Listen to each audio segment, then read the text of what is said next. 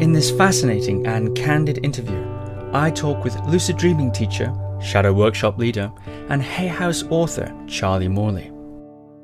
We delve into the mysteries of lucid dreaming and how to use the practices of dream yoga to harness the third of our lives we spend sleeping as an inner laboratory of exploration, adventure, and even healing.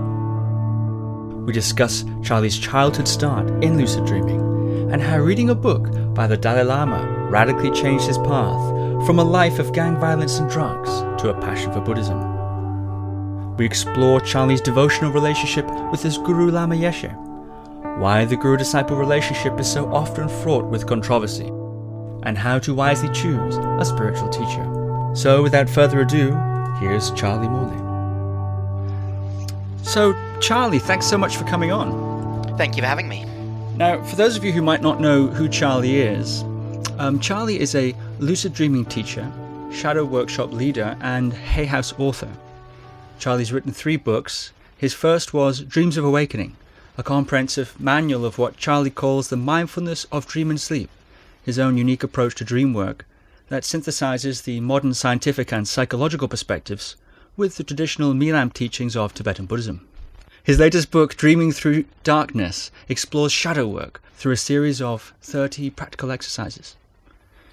Charlie's officially authorized to teach dream yoga in the Karma Kagyu tradition of Tibetan Buddhism, and actually lives with his new wife Jade at the Kagyu Samyetsong Buddhist Center in London, which is a satellite center of the famous Samyeling Monastery, founded in Scotland in 1967 by Chogyam Trungpa Rinpoche and Akong Rinpoche, and is now led by Akong's brother, Lama Yeshe. So once again, Charlie, it's great to have you on. Thanks for coming. Great. Thank you so much, Steve. It's great to be here. Great. Now, Charlie, not a lot of people are aware of what lucid dreaming is. I know you discovered it in your early teens. Can you tell us what is lucid dreaming and what was it about it that so fascinated you at that young age? Yeah, so a definition of a lucid dream is a dream in which you know that you're dreaming as the dream is happening. So it's not just a really vivid dream. It's not a dream that you remember really well upon awakening, although it can be vivid and well remembered. It's specifically a dream where you go, aha, I'm dreaming, while the dream is happening. So you're still sound asleep, but you have woken up within the dream. This has all sorts of neural correlates, like the right dorsolateral prefrontal cortex in the brain lights up at the same time as you're dreaming. So basically we know this is real. This can be scientifically verified, but the subjective experience is simply a dream where you know you're dreaming as the dream is happening. And then you can start to direct the dream. It doesn't mean you're controlling it. There's no way you can control the awesome power of the unconscious, but you can befriend it and start to make requests. Requests to fly through the sky, requests to have a date with Tom Hardy, or more importantly, requests to do your spiritual practice, requests to explore the nature of reality, requests to prepare for the moments of your death, requests to integrate the inner child, work with past trauma, help with nightmares too. If people are working with nightmares or PTSD, then lucid dreaming, the ability to wake up within the dreams, can allow people to integrate those nightmares as well. That's something quite interesting about your particular approach, the mindfulness of dream and sleep, as you do bring in that scientific perspective, the psychological applications. You're talking about inner child and healing traumas and things like that. Within this sort of context, this more traditional context of the Tibetan dream yoga practices.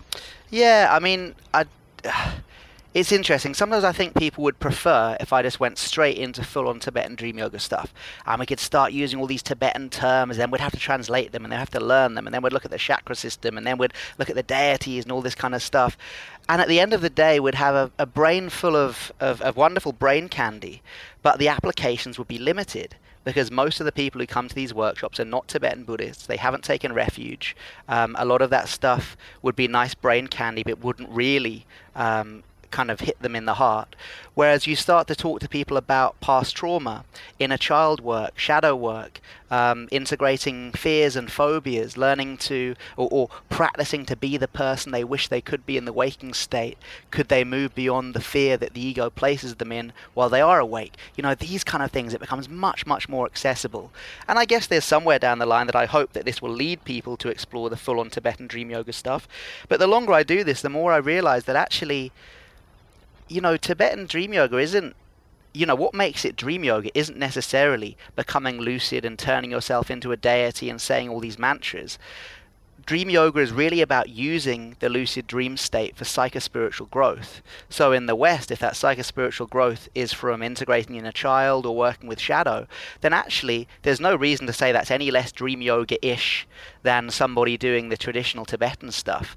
All it is simply engaging the archetypal system in which they were raised rather than the Tibetan archetypal system.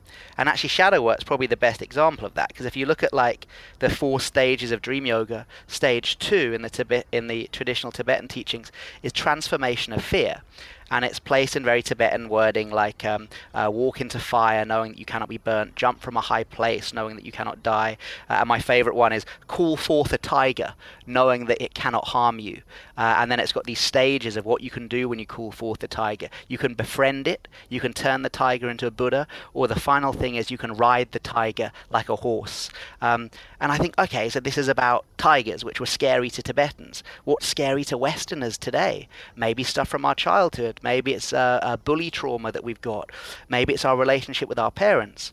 So when people get to that stage and they start transforming fear, to me that's no less a dream yoga practice if they're transforming fear of their sexuality or fear of lack of confidence than it is calling forth calling forth a tiger and riding him, as they might say in the traditional texts. So it's very fascinating that you're having developed this capacity to lucid dream. You can use it for many different things. As flying through the air, going on a date with Tom Hardy, you said, which sounds like a good idea.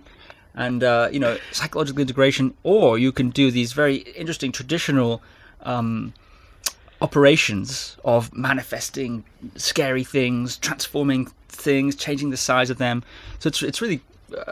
it's almost like the holodeck in Star Trek in a way. It's exactly the holodeck, man, and hardly anyone ever references that. Yes, it's exactly like the holodeck in Star Trek. And if people don't get that because they're not geeky Trekkies like us, go onto YouTube and put in holodeck Star Trek, and you'll see what it is. It's this, for those who don't know, it's this it's a computer program. I'm not sure what it is, but it's this like place where you can manifest. In a way. It is exactly like a lucid dream, yeah. And I remember there's one scene where one of the guys going in there and he's just chatting up girls at a bar. That's what one of the guys on the ship is using the holodeck for. So you could use lucid dreaming for that too. You could train in, what is that thing people use, The Game or something? Isn't that the book about how to pick up girls? You could use the lucid dream as something as mundane as that, or as something as profound as exploring your Buddha nature. And that's what's so fascinating about the lucid dream, is actually it's this kind of blank canvas. And the first couple of years when I learned it at 16, I was just using it for like the dude in the holodeck, sex and skateboarding, as I often say. Then luckily when I got into Tibetan Buddhism a bit later, they taught me these much, much more beneficial applications for it, and I stopped all that stuff. Yeah, you're mentioning discovering lucid dreaming in your teens there. How did you come across it, and what was it that so fascinated you about it at that particular age? Yeah, so in Dreams of Awakening, I talk about me finding it in my teens, which isn't actually totally true. But it was slightly more romantic than the truth. The truth is, I actually got into lucid dream a little bit earlier when I was about 6 or 7, because I used to wet the bed.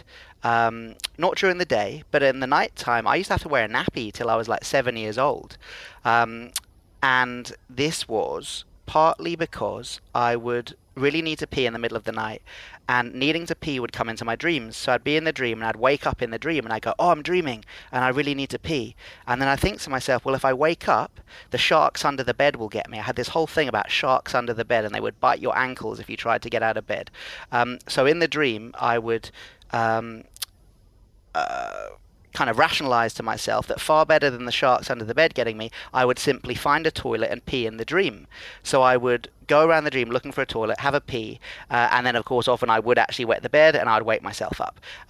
This went on for kind of months actually, and although it's not a very kind of romantic way, I'm almost certain that's how I first developed the capacity to do it. And often you find kids who had recurring nightmares or recurring bedwetting scenarios often become lucid dreamers in later life. And that was a study I found, only a couple of years ago. So I guess it was actually that first led me to know what it was. And then when I was 12, I For my 12th birthday, I wanted this thing called a Nova Dreamer, which I think you can still get them. I'm not sure if they're you can probably get them on eBay. They're like these sleep masks with special sensors in them that sense rapid eye movement on your eyelids. And then once they sense rapid eye movement, which is indicative of dreaming sleep, they flash red light, which is kind of bright enough to penetrate your eyelids, but seemingly not bright enough to wake you up. And this can lead to lucid dreams because the light flashes through to your dreams, and you go, oh, that must be the mask I'm dreaming. So I asked for one of those for my 12th birthday. But I didn't get it. I remember my dad, seeing that it was like $250 and being like, nah, that's not happening.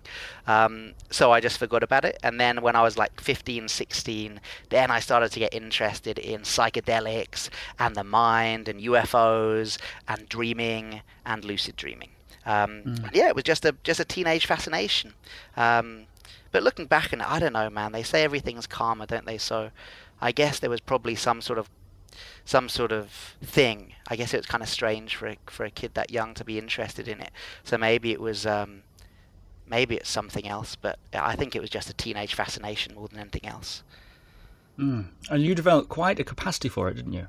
You're quite sort of well known for not just sort of teaching lucid dreaming, but for actually being a very prolific lucid dreamer, if we can use that word. Well, I'm kind of feast and famine. So I haven't had a lucid dream for 10 days. I've just been on holiday. I haven't been doing any of the practice. I've been chilling out in Croatia. But before then, I spent 3 weeks in America running retreats. And then I was having, 2 or 3 a night because I was on duty and I was running a retreat and felt like I had to do it. So I'm not actually a natural lucid dreamer. I don't have them all the time. But when I do the practice, I have them. And that's how I know the practice works, and that's how I keep the full confidence in the practice. And I'm constantly trying to develop the techniques. If something stops working for me, I'm thinking, it might stop working for somebody else. So I need to go back into the laboratory of sleep and try and try and kind of refine the technique. Yeah, I don't know if I'm a prolific lucid dreamer, but I think I'm quite good at teaching it. That I can honestly say. I think I'm quite good at teaching it because I'm not a natural. I'm not some sort of reincarnated Tibetan who just came out of the womb with the ability to lucid dream. It took me kind of a few years to learn it, and I have to keep up my practice to do it. So I think I'm quite good at teaching it. One of the things I appreciate about the way you teach those things is you also you have a deep passion and connection for Buddhism, which I'd like to ask you about actually, but you don't insist on that perspective. And you teach in quite an open kind of non-sectarian way. You include, of course, all the Buddhism, and you're open about your passion for Buddhism. It comes through, but you don't insist on a certain application, or you don't insist on a certain route or a certain belief system and belonging to a group and so on. Oh, that's cool, man. I'm glad you appreciate that. There'd be nothing more ironically un-Buddhistic than to force Buddhism upon someone. That'd be nuts. And in fact, in Buddhism, if anything, there's a kind of an anti-crusader precept, which is you don't really kind of advertise. Like, for example, the Buddhist center where I live, obviously there are the signs outside saying this is a Buddhist center, but you'll never see the monks and nuns kind of handing out flyers in the street. Like that's not really done. It said that Buddhism should never be proffered unless somebody asks, to know about it. So I think in my teaching that would be the same. I'll share my experience, which is one, definitely within the Buddhist tradition. But yeah, I mean, some of the most amazing lucid dreams I've heard of have been from Christian practitioners, Sufi practitioners, Mexican shamanic practitioners.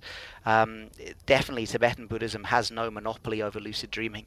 It has simply created one of the most scientific models to get people lucid. But once you're lucid, I think it's about following your heart. And if your heart is in the Christian tradition or shamanic tradition, then those should be the practices you're doing in the lucid dream, rather than the Buddhist ones. One of your speaking about following your heart, I think one of the interesting aspects of your life is your passion for Buddhism. And I know for a number of years you ran a Buddhist hip hop group. Yeah. You said you live in a Buddhist center, and I've heard you talk about your life. Growing up, you had some difficult upbringing and so on, and you trained in hypnosis in your early 20s. You competed in kickboxing. It's quite an unusual CV for someone teaching these sorts of things. And I'm just curious, how did you first encounter Buddhism, and what were your earlier influences on that path? Yes, that's right. I guess I've got an interesting CV. Yeah, it started quite young. I didn't have a difficult upbringing at all. I created difficulties for myself.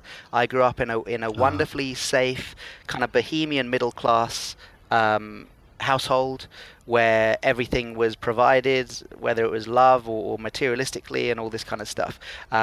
In my teens, I created problems for myself because I got into drugs and I got into this kind of thing with these gangs, which is actually quite bad at a certain point. It got really, really dangerous when I was around 15.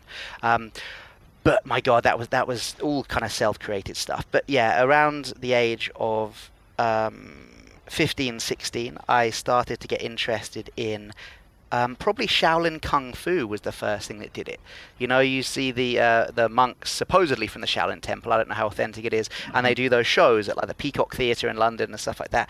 And I saw those monks, and I was like, oh wow, they're Buddhist and they're really hard. And for me at 15, when I was just coming out this gang thing, and that seemed cool. And then I was listening to the Wu-Tang Clan, the hip hop group, who were it was actually Taoist quotes, but at the time I thought it was Buddhist quotes that they were using at the beginning of their records. But actually it was kind of Taoist quotes about the mind and meditation and stuff like that. So suddenly what I thought was Buddhism seemed cool. There were martial arts and there were rappers, and coming out of the kind of, I think, the shock of the thing that happened with the gangs is that I was like, God, I'm just done with that, man. I need some peace and love in my life. Like, kind of aggression has got me nowhere.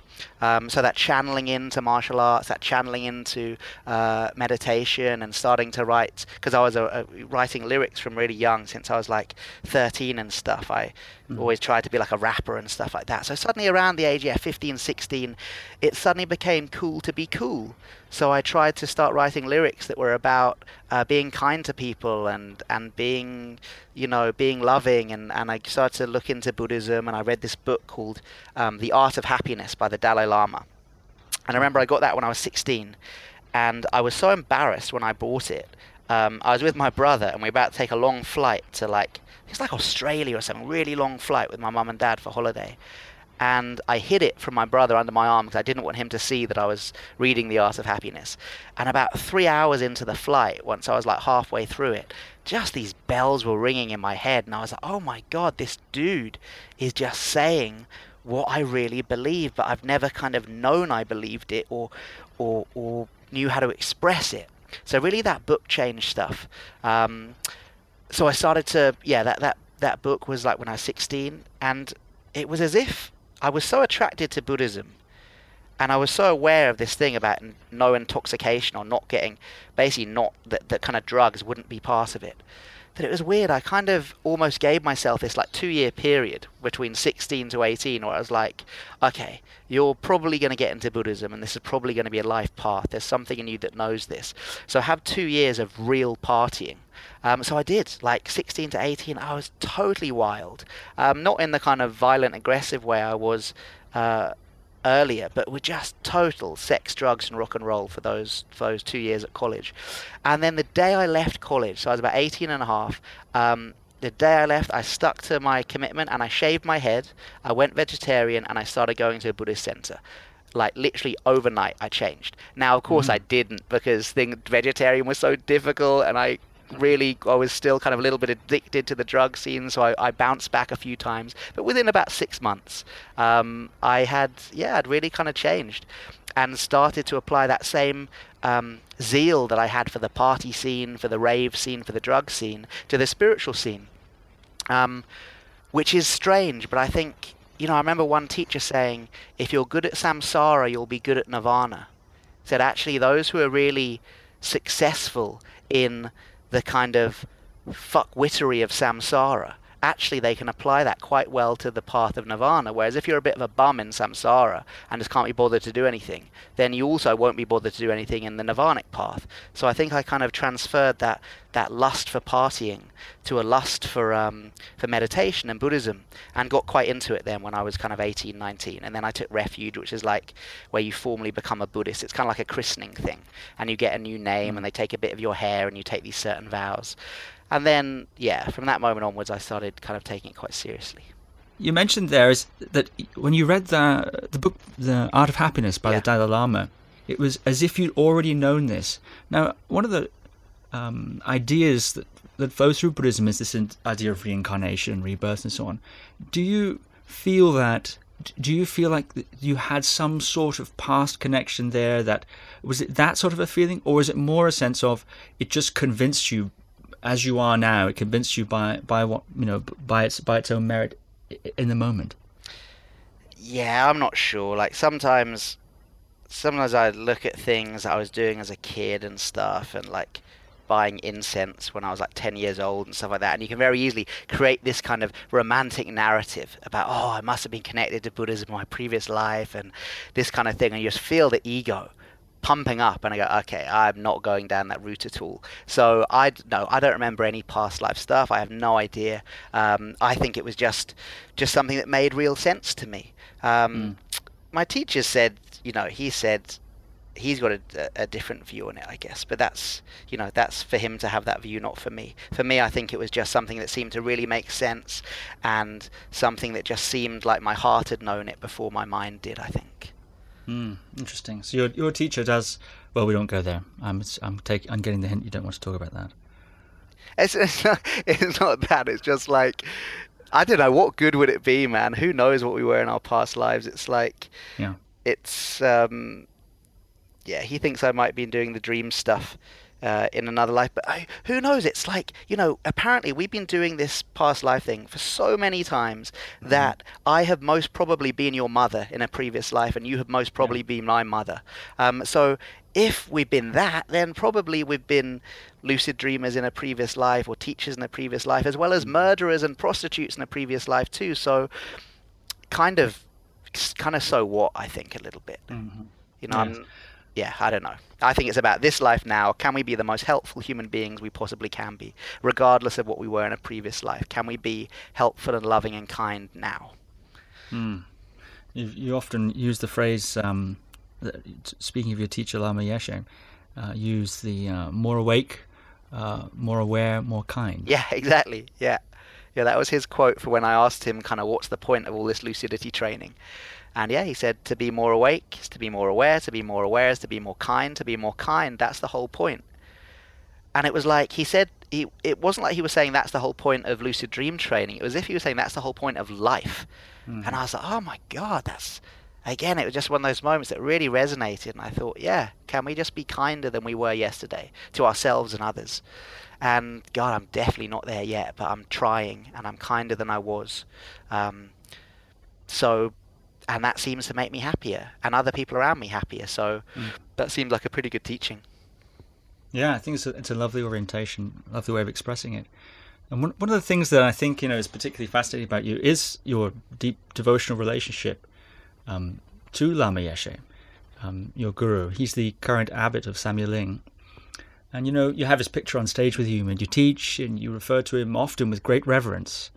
And a lot of modern people have difficulty understanding that kind of guru-disciple relationship. And that whole system, I think, has been an occasional source of controversy and confusion, not only in Tibetan Buddhism, but in other traditions where that model's employed. And as someone who's on the inside of this very unique and special kind of situation, how did that relationship come about? And what does it mean for you practically as well as spiritually? Yeah, it's interesting, the guru thing. Even the term guru, especially in Italy, actually. In Italy, when you translate well, it's not translated, but when I teach in Italy and I use the term guru in Italian is almost synonymous with something dodgy. It is synonymous with kind of sex scandals and stuff like that. So actually the term is almost used not in a prerogative way, but often they will translate the term guru into the Italian word for master. And I think, God, what have we done to this term? Where even in other languages it's synonymous with something kind of negative. So, yeah, it is interesting, especially in the West, and especially at the moment. I was at Rigpa for 4 years, and just recently in the press, there are big things happening at Rigpa at the moment with certain people saying certain things about the behavior of one of the teachers and this kind of stuff. So it's it's always there. It's always a bone of contention. I mean, I think for some people, the guru student teacher thing works really well. For me, it works really well simply because my ego is so massive. So for me, it really helps to be bowing at somebody's feet. It really helps for me to be actually giving up a lot of that ego and asking for somebody else's help. You know, people think that it's kind of the guru-student relationship is disempowering. In fact, it's the most empowering thing you can have, because what it disempowers is the strength of my ego. Yes, it's disempowering for the little Charlie, for the little I, for that fear-based ego. Absolutely, it disempowers that. But what it does is it empowers my Buddha nature. It empowers that thing that's much bigger within me. And there's something in Dreaming Through Darkness where I talk about the golden shadow, which is like the divine aspects within ourselves that we have rejected, denied, disowned. So when we think of the shadow, we think of, what do we deny within ourselves? We deny our perversions, our shame, our fear, our guilt, all this kind of stuff. But we also deny our Buddha nature. We deny our divine potential. And in fact, for many of us, that's more threatening to who we think we are than admitting to the shame of our past. And in the book, I talk about the relationship with Lama Yeshe at the lowest level at least, being about him reflecting my golden shadow back to me. Because I'm so unable to see that I have Buddha nature within myself, because my ego is still so massive and so kind of blocking the light that it creates a shadow, that something which is caused by something blocking the light. And that shadow is that I don't have Buddha nature.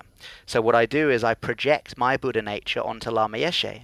And Lama Yeshe, as any master who's worth their salt, will simply reflect the projection back to you. They will not soak up the projection, they will reflect it back. So then I see my Buddha nature reflected in him. So it's a very skillful means of working with projection. Now I think the problem comes if you project your golden shadow onto somebody who has not fully integrated their own shadow, both dark and light. Your projection will not be reflected back at you, it will stick. And if the projection sticks, that can lead to not only the disempowerment of the person projecting, the student, but also the ego aggrandizement of the person you're projecting onto, the so-called guru, the so-called master. So I think that's where the problem comes, not in the guru-student relationship, but in the fact that there are students projecting their Buddha nature onto those who have not recognized their Buddha nature.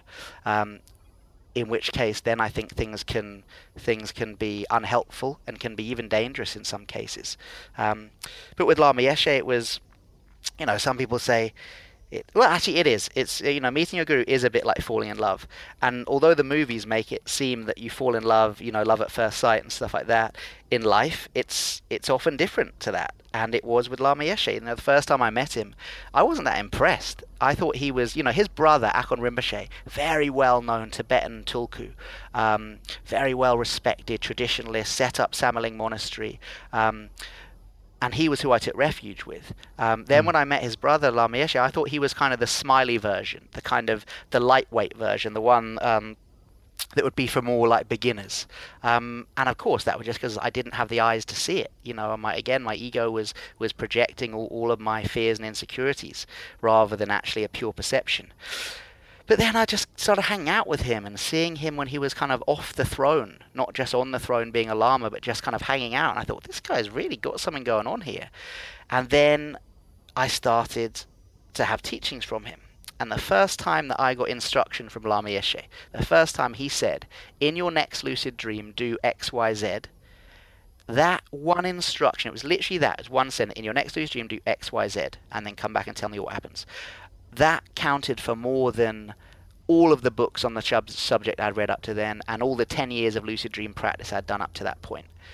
Counted for nothing compared to that one instruction. So I think it's when I actually entered into the relationship with him as a teacher that I really started to see how kind of powerful he was, and really saw kind of beyond my projections that this was somebody who had really mastered their mind and had done kind of incomparable work on themselves. And then you start to fall in love. Then it really is like falling in love, and you get this kind of yearning to be with them.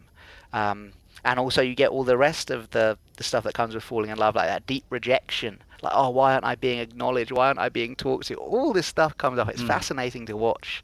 But yeah, it's like that. And then it's something very special can develop from that point. But I think it's just so important to make sure the person that you are entering into a master-student relationship has mastered whatever the teaching is that you're receiving from them. Like, not that they're on the path, like me, like I'm on the path of lucid dreaming. I have not mastered lucid dreaming, so I'm in no position to be in that relationship with anybody yet. Who knows? Maybe in 50 years' time, maybe I'll master it, but I'm so far away from it now. But with Lama Yeshe, he has mastered the 6 yogas of Naropa. He is the only Tibetan, the only Lama outside of Tibet who have done 3 dark retreats, which are these 49 days isolated retreats in the pitch black, where you go through the death process and stuff like that. Like, he has mastered it. And you're encouraged to, ask other lamas about the teacher. See their students. Are their students well developed, or are they even more neurotic than you? Because if they are, then perhaps that reflects on the student-teacher relationship. In fact, I think I saw one teaching that said you should watch the teacher for up to 9 years before you decide to be their student. 9 years of watching them, testing them, checking them out, really being sure that they have mastered the practice you want to learn before you commit to them. Whereas nowadays, we might go on a weekend workshop with, a meditation teacher or something, and then the next week we're suddenly saying, oh, this is the man or woman I'm going to follow for the rest of my life. And I think that's that can lead to problems. You're talking of his various attainments and so on, and it sounds to me like the thing that really got you, the thing that really opened you to the possibility of this sort of relationship was, as you said, just being with him socially, hanging out with him. What were some of the things there that really struck you, that stood out to you there, or that started to catch your attention as you were in that more informal setting? I think, actually, one of the times, it's a bit of a weird one, but we'd had this kind of interview. So although I kind of get to hang out with him quite a lot because I live at the Buddhist Center, and although he only teaches here once a year, he passes through the center about once every 3 months maybe, so I'll get to have meals with him and stuff like that. But of course we're still in a formal relationship, so every time he visits I will book in for an interview with him, and it's very interesting to see how in the interview with him, it's almost, I used to think he switches something on when you're in a private interview with him. What I realize is he's not switching something on, it's that he's actually just being himself, and that for most of the time, when he's not in a formal interview situation with you, he is trying to play down who he is, because his energy is so powerful that if he were to be like that, be in that state normally, it might be difficult to communicate with him. And I was like, God, that's insane. It's not actually that he's switching something on when we're in a private thing together, it's that he's just relaxing into his natural energy state, and you can feel it. Like, you can literally feel the energy from him. Anyway, so I'd had this interview, and I was like, God, this is really strong. And then we finished chatting, and the next person, I was his last person to see in the interview, so we were just kind of standing there looking out the window, and I felt a bit kind of embarrassed, as I often do, where I don't quite know what to say to him after we've had a formal interview. So I looked out the window, and it was really muddy. It was really rainy, and it was muddy because at Samaling they'd been doing some building work, and there were these big diggers, and it was all kind of like a quagmire. And I looked out the window, and I went, oh, God, that's muddy, isn't it? And he just looked at me, and he said, oh, you still see mud? And then sighed. And I was like, what did he mean by that? And then what I realized is that he doesn't see it as muddy. When we look out the same window, I see a muddy quagmire that might get my shoes dirty. And he sees something else. He didn't say what he saw, but just the way he said, oh, you still see mud. And I thought, what do you see, man? You're literally seeing reality differently to me. And or that I'm still judging something muddy as bad. He could tell in my tone that I was saying, oh, it's muddy, it's not good. And his point was, oh, you're still judging things. And just little moments like that add up, and you think, God, this guy's really, he's doing something differently here. It's a bit like a dancer, If you spend a lot of time around dancers, you can see who's a dancer just from the way they stand. Even before they've started dancing, just from the way they stand, you can tell if they've danced or if they're like a kind of a professional dancer or not. Something about the poise, something about how they move through space. I think that's the same with meditators.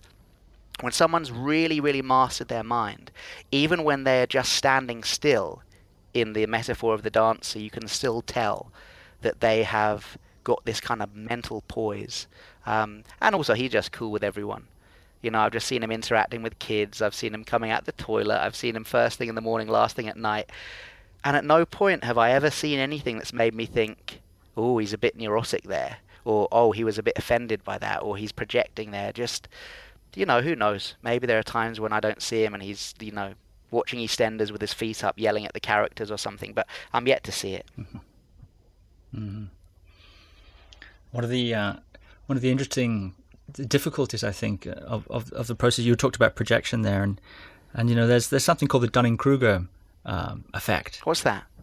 Where essentially the skills it requires to the skill set required to be good at a particular skill set is also the same skill set required to assess your competency. And in fact, to recognize competency in others. So one of the difficulties, I think, in this dance that you're talking about, this dance with the guru, is that, a beginner, so one of the Dunning-Kruger effects is a beginner tends to vastly overestimate his own competency, and often isn't capable of recognizing a high degree of competency because they just simply don't know what that's like. They don't have the context for it. And similarly, someone in the middle, someone who's gained a certain degree of competency, can sometimes, aware as they are of how much they still don't know, can lose track sometimes of how far they've actually come. That's interesting. Mm-hmm. That's very interesting. Yeah, and maybe that's why when I first met Lama Yeshe, I just thought I had no feelings at all. There was no feelings of this guy's going to be my master. I just couldn't see it. And then maybe later when I'd done a teeny bit more meditation, something I could see a little glimpse. Who knows? I don't know. You mentioned the controversy at Rigpa with the resignation of their founder, a very famous teacher. After various allegations of misconduct and so on, and that's something that seems to plague so many religious institutions and groups. And it's rarely a month that goes by when we don't hear of this tulku having an affair, that Zen teacher running off with a student, and so on. And I know that's an area you thought quite a bit about. You're teaching. You're a young guy. You're out there. How do you relate to this conundrum? What do you see as the problems here, and do you see any solutions? Is there anything you watch for? I don't know. I think it's probably power. I think it's, without getting into cliches of power corrupts and all this kind of stuff, I think it's, I don't know. I think it's a power game between not only the teacher and the student, but the student and the teacher. And I don't know. I remember something Lama Yeshe said to me when he said, he was basically saying, like, the best thing about being him is that he's a nobody, is that he's not a famous Lama. He doesn't run a massive organization. I mean, he is abbot of Samaling now, but even that he was asked to do. He never wanted to do that. In fact, he wanted to do 21 years in retreat because he was told by a head of the lineage that if he did 21 years retreat on a certain deity, he could reach full enlightenment.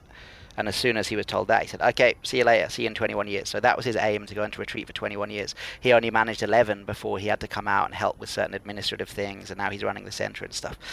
So he is the abbot. But he said to me, one of the best things is that he's a nobody. And because he's a nobody, he can do things in a different way. He's not kind of limited by certain other things that might be limits for people associated with a certain lineage, and also that there's not that thing, he's not a famous Lama, he's not on YouTube. I mean, he has got a couple of books, but he didn't write them. They're just transcripts from his talks and stuff like that. And he's got a very interesting view that he's says the most helpful thing he can do is to be a nobody. Of course, he's not a nobody. These are his terms, but he really rejoices in the fact that he's not head of a massive organization, because I think it's just, maybe it's the responsibilities that come with that can lead to problems in relationships. That maybe it's not the teacher, not the fault of the teacher, and perhaps it's not the fault of the students. There's a fault in the relationship of a big organization and the very specific needs of the individuals in the student-teacher relationship. I don't know, really, man. I don't know. I'm kind of out of my depth here, and I'm trying to be as diplomatic as I can. I don't know. I don't know why it happens. maybe that a little knowledge is a dangerous thing, maybe that in some cases the scandal is genuinely created as a way to be a teaching. Or maybe that's just what devout students say when their teacher is involved in a scandal. I don't know. I'm kind of out of my depth on this one. Mm-hmm. You're implying the crazy wisdom idea that sometimes a certain sort of category of master might do some very scandalous things to reflect some teaching. And of course, it is tricky when you throw in projection and you throw in, people coming. Often people are drawn to religious institutions, meditation teachers, and so on because they're troubled. They have troubles, and often those in those positions they're just people, aren't they? And yeah, you're out of your depth, so I don't want to press you on it. I wondered if you had any insights for yourself, because you're teaching all around the place, and you're probably more famous than Lama Yeshe, really, at this point. Certainly, well, wouldn't you? If we put fame on Instagram following or something, then yes. Yeah. But apart from that, absolutely not. I quite like the fact. I hope that when I teach, as you've seen, I always have this photo of Lama Yeshe, and rarely a talk goes by that I don't reference him. Yeah. And when I do the workshops here, we get a lot of people into the Buddhist Center who've never been to a Buddhist Center before. And I think if that's my little contribution, if I can be a connector, if I can be the person who has helped people hear the name Lama Yeshe, or be the reason that people first step foot in a Buddhist center. I don't care if they never have a lucid dream in their life, but maybe some of them come back the next week for meditation practice, or maybe some of them end up taking refuge and entering into a relationship with Lama Yeshe that can really benefit them. I'm happy to be that tiny kind of pawn in the game that might be able to help connect people to the spiritual path. And that feels nice to be able to do that. And Lama Yeshe often, he jokingly calls me his, what does he call me, his joyful ambassador. He says, Charlie is my ambassador. He does all the traveling. He goes many places. I can do my retreat. Charlie goes many places. He tells people how to practice in their sleep. So I think he acknowledges that too, that, I've got no wisdom to share, but I travel quite a lot, and I teach people basic practices that seem to help them on the Dharma path. So maybe that's my little contribution. And, you're playing it down a little, but you're officially authorized to teach the Karma Kagyu Dream Yoga material, which is, from what I understand, quite a high honor, and it's quite rare that that's given out, that authorization. And how did that come about, and why do you think your Lama Yeshe is so keen for these previously quite hidden teachings? I've heard you saying that they're typically taught only on retreat, actually, to be so widely available today. You're saying you're sort of some ambassador going out there, some sort of spaghetti, the spaghetti restaurant for the mafia, sort of thing. But you are a card-carrying, authorized, credentialed guy, aren't you? Yeah, the authorization to teach thing is interesting.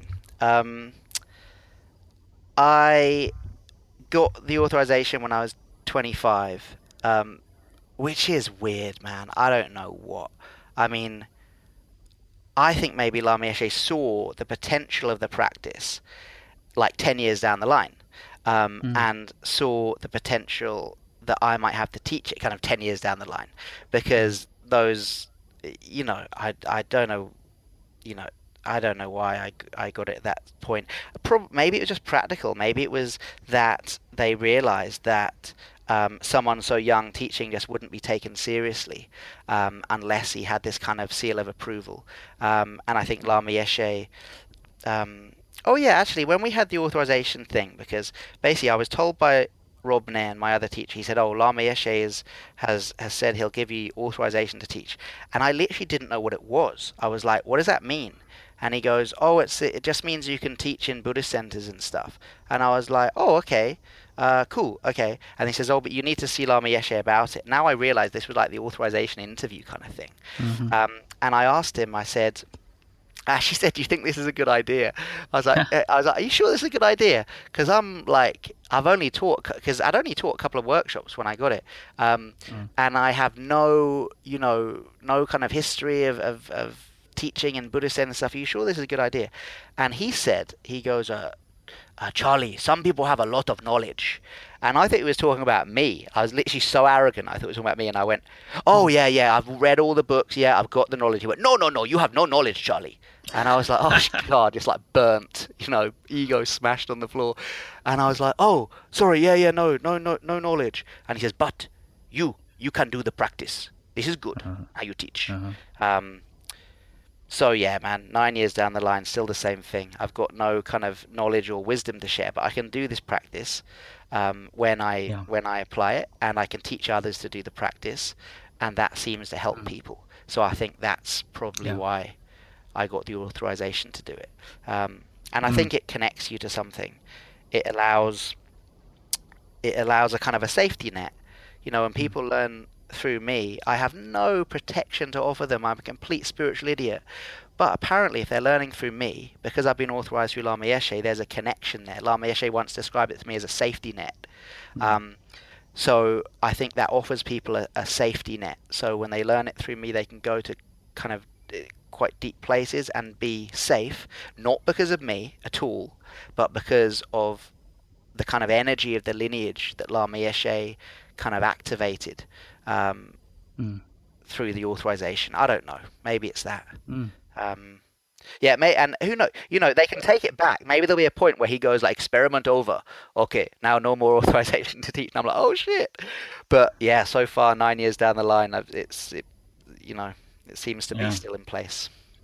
Well, you're very humble about it, Charlie. I'll say, I think the way you teach is really, really excellent, very accessible. You really know your stuff, which is, the practice, and that's something that is very valuable, I think. We're out of time now. Where can people find out more about you? Where can they find out where you're teaching your courses and find your books and so on? Yeah, so everything's on my website, which is my name, charliemorley.com. Or apparently someone recently said, if you just Google Charlie Lucid Dreaming, then everything comes up, because apparently I'm the only Charlie teaching lucid dreaming. So yeah, Charlie Lucid Dreaming or charliemorley.com. And then there's all the workshops and online courses and books and all that kind of stuff. But also I'd tell listeners, lucid dreaming is something that you teach yourself. You need to learn the practices, but then you really teach it yourself. So, I'm not the only one out there. Go online, just be careful when you're online, especially some of the YouTube videos. Use your discernment. But learn the practices, whether it's through my work or someone else's work, and go to sleep and do them. This is the cool thing about dream yoga, is that with other forms of yoga, let's say physical yoga, maybe only once a week people have the time to go to their, vinyasa flow yoga class, and they wish they could do more, but only once they get to go and get guided by the teacher and go to the studio. The cool thing about the dream yoga studio is you have access to it every single night. Every night when you go to sleep, you have access to the yoga studio, and you are your own yoga teacher. So go in there, do it, get to know your subject matter. If you only get 7 hours sleep a night, if you get 2 extra hours, you double your chances of getting lucid. Spend more time in that sleep state if you can. Go to bed earlier. Don't stay in bed later, but maybe go to bed earlier and start really exploring the sleep and dream, and see that third of your life that you spend sleeping not as wasted time, but as a potential laboratory for enlightened action, because it is and it can be. And if you start to explore sleep in that way, it can change your life. That I definitely can say for sure. Yes, it's so wonderful that every night there's that exciting possibility of entering that whole venue of exploration and depth of the mind. It's really quite exciting. And I would say, for those of you who are listening to Charlie and interested in this, his first book, Dreams of Awakening, is really very good. It's a comprehensive manual, all sorts of techniques in there, lots of explanations, very practical.